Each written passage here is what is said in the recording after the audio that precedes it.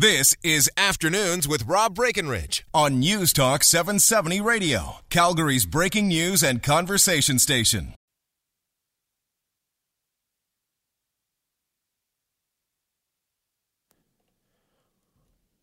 Welcome to this hour of the program. Rob Breckenridge with you on a Tuesday afternoon. 403-974-TALK is our number, 974-8255. It's the number to phone us up, the number to text us. We'll have time for both your calls and your texts in this hour. After 2:30, an interesting story about your last name.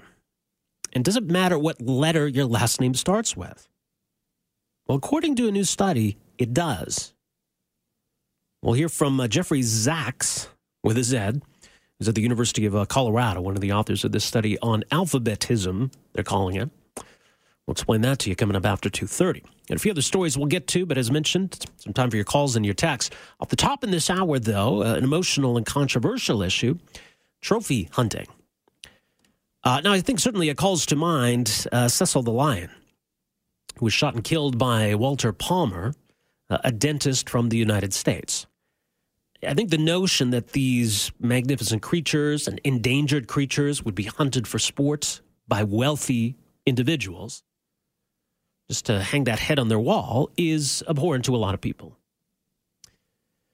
At the same time, though, is there something to be said for so-called trophy hunting if it's for a purpose? Now, there was also a high-profile case a couple of years ago. A Texas hunter paid $350,000 to kill an endangered black rhino. Similar outrage there. But the other side of the story was that this was a way to remove a problem animal from the herd. That the animal was too old to breed, the animal was aggressive, the animal had killed other calves. So not only did it remove a problem animal from the herd, but it raised money for conservation efforts. Is there a place for that kind of trophy hunting? Well, new organization here in Alberta says that there is no place for trophy hunting, period. Ban Trophy Hunting Limited, launching today.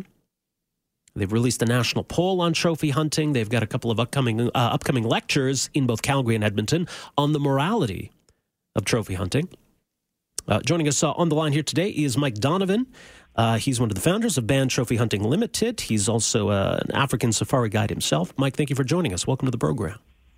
Thank you, Rob. Thank you for having me. All right. Well, tell us a bit more then about why the need for this organization. Well, a lot of people aren't even aware, firstly, that trophy hunting is even allowed. We've actually been at the university recently and then talking with a bunch of different people, and they were astounded that trophy hunting even is allowed to take place. And it's not only allowed to take place, it's actually encouraged by a lot of governments, not only in Africa, but even in Canada. Canada is actually the largest exporter of trophy animals in the world. And people are astounded when they learn that, polar bear and wolves and mountain lion and lynx and narwhals and bobcats and walrus and otters and mountain lions and owls and bison are killed in Canada by a lot of foreign hunters that come to Canada and exported out of Canada to be used as trophy animals. Basically, they have the animal cut up and have the head or something hung on somebody's wall to adorn their house. So, so big part of our organization now is to actually educate the public, the media, and politicians about trophy hunting. It's very entrenched in our society, but it's runs under the radar. Okay, how do we define trophy hunting, first of all? Well, basically, as I mentioned, it's basically killing an animal. Okay, but how do we distinguish it from hunting in general? Well, basically what we're doing with the animal parts. A trophy is considered to be a part of the animal that's used to, as I say, adorn somebody's house. So whether it be a head or the tusks, and that's another part of trophy hunting that. It's intertwined with poaching. A lot of times, trophy hunters try to make a distinction between trophy hunting and poaching. And in fact, They're very intertwined, and in fact, trophy hunting is often used as a smokescreen to hide poaching, where in Africa in particular, tusks are shipped off to Asian countries mainly, and horns, rhino horns are ground down. Lion bones are ground down. So there's just a whole part of some societies where the parts of the animal are killed, or the animal's killed for certain parts of the animal, and in our mind, it's a very immoral practice, and we see the arguments that people try to say, it's good for conservation and money ends up in the communities. And, quite frankly, a lot of reports and studies have proven that that's not the case at all. So on all grounds, whether it be for community support or conservation or immorality, there's no justification for killing animals for trophy. Okay, well, I'm struggling with that definition then, because if I go this weekend and I shoot a duck legally and legitimately and I get it stuffed and I put it on my mantle, am I a trophy hunter? Am I doing something immoral? I don't know why you're killing the duck. I mean, if you're hungry and you're killing the duck because you're wanting to eat it, that's fine. We have no. Okay, so this is against hunting in general, then it would seem. No. I was just going to say we have nothing against hunting. Like if somebody's killing the animal for subsistence, fine. There's no issue for that. So if you're not eating the animal you kill, then hunting is immoral. Is that your position? That's our position, in essence. Yes. If you're going to try to simplify it in those terms. Well, I'm not trying to simplify. I'm just trying to understand what it is we're talking about, because I know a lot of people who are hunters. They're not trophy hunters. They're not going off to shoot a giraffe in Africa, but they might go out and hunt a deer or a moose, and they're not necessarily eating it. It's funny. I've talked to those types of hunters, and they're just as upset about trophy hunting as we are. Because I'm not a hunter per se, but I get hunting. But true hunters, fair chase hunters, we call them, fair chase, where they're hunting the animal, giving the animal a fair opportunity to escape. Those types of hunters we have no problem with. But when we're talking trophy hunting, we're also talking about canned hunting. And this happens not only in Africa, but also now in North America, particularly in the States, and in the state of Texas in particular, where they pen animals. They put animals in caged enclosures, and they go in, and people go in and shoot them. They have no chance of escaping whatsoever.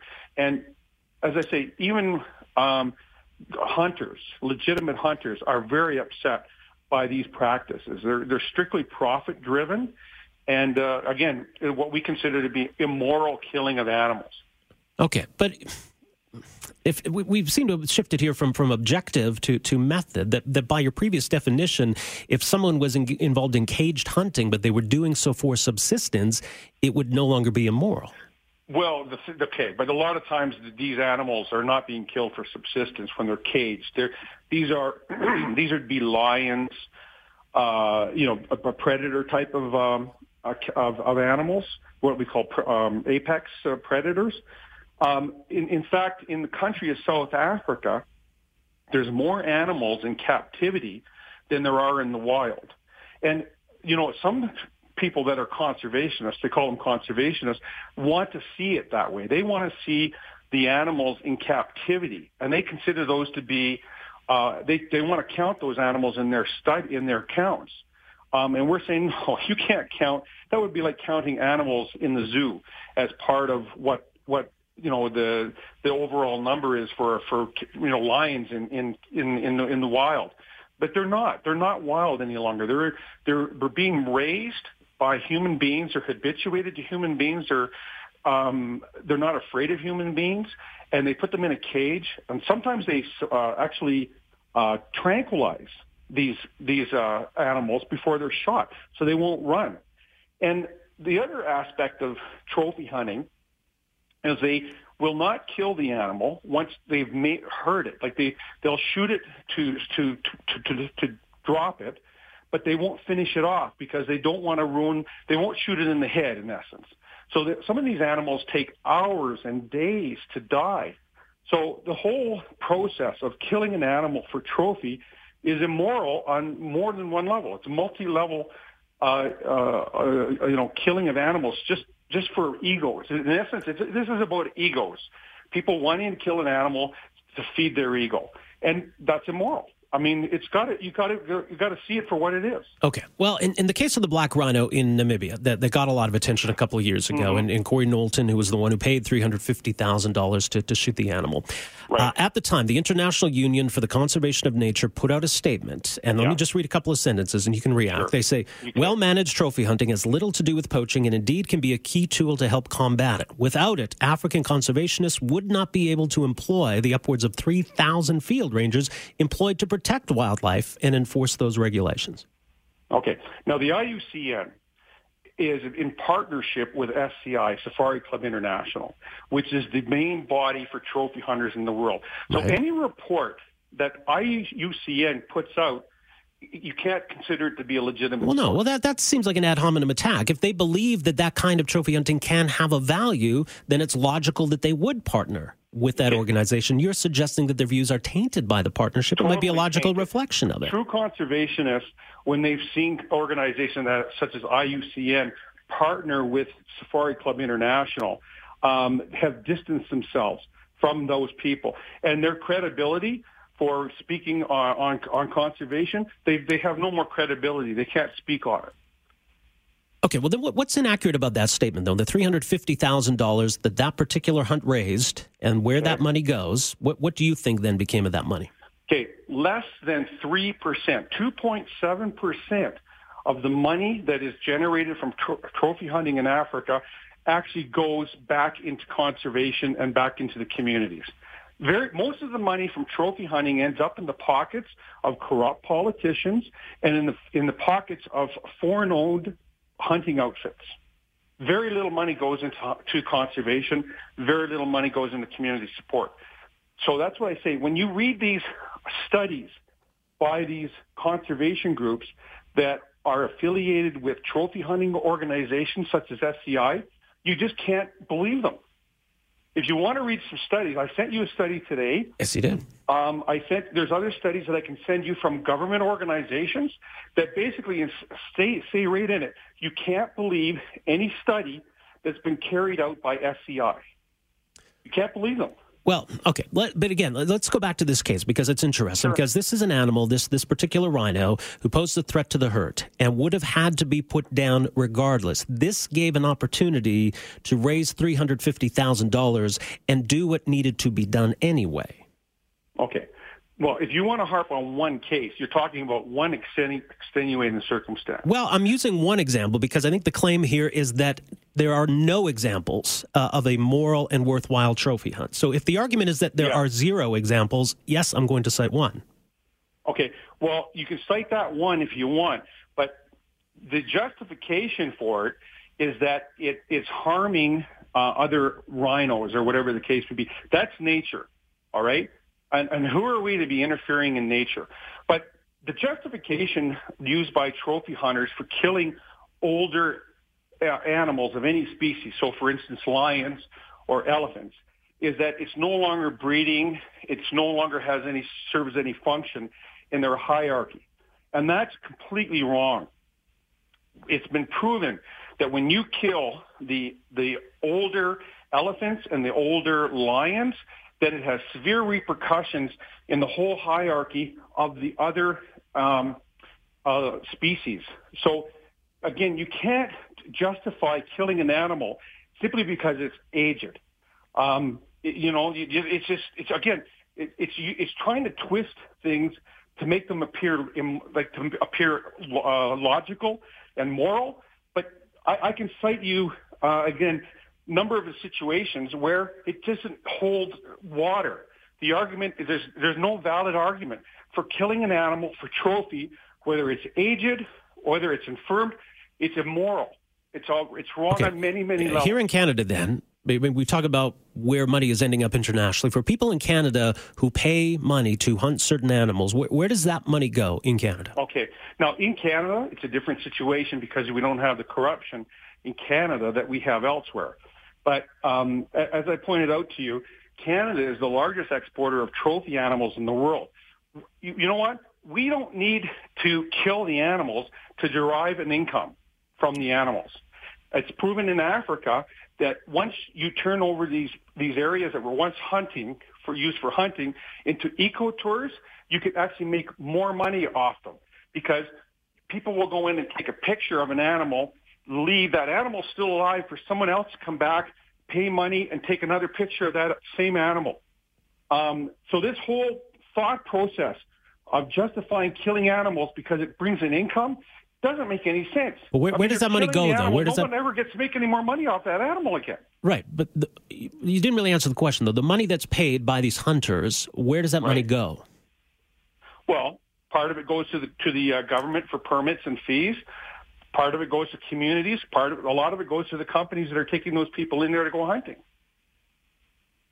But they don't need to be charging people to hunt, to go and view these animals. I mean, it's shown in BC that companies that were once hunting companies turned a leaf and became eco companies, and they make just as much money, if not more, taking people in for eco tours as they did for hunting tours. So why are we killing these animals? Mike, we got to leave it there. The website is bandtrophyhuntingltd.com. So there's more information there, but there's lectures coming up in Calgary and in Edmonton, right? Correct. And what are those? May 25th in Calgary, May 26th up in Edmonton. We have two excellent speakers, one from Humane Society International and the other one from the Born Free Foundation. Okay. So again, bandtrophyhuntingltd.com. Mike, I do appreciate making this time for us here today. I enjoyed the conversation. Thanks for joining us. Thank you, Rob. Have a great day. Mike Donovan, one of the founders of Band Trophy Hunting Limited and an African safari guide himself. So obviously he's got a very firm position on this. I don't necessarily agree, but I certainly appreciate him coming on and having an exchange about all of this. So where do you come down on trophy hunting, or hunting in general, for that matter? 403-974-TALK. We're back with more right after this. Afternoons with Rob Breckenridge, starting at 12:30 on News Talk 770 Calgary. For most of us, crime is something we see on the news. We never think it could happen to us until it does. Loved ones are gone, and for the survivors, the scars will never heal. I'm Nancy Hixt, a senior crime reporter for Global News. And on this season of Crime Beat, I'll take you inside some of the most serious crime stories I've covered. Season 6 of Crime Beat is available now on Spotify, Apple Podcasts, Amazon Music, and all podcast platforms.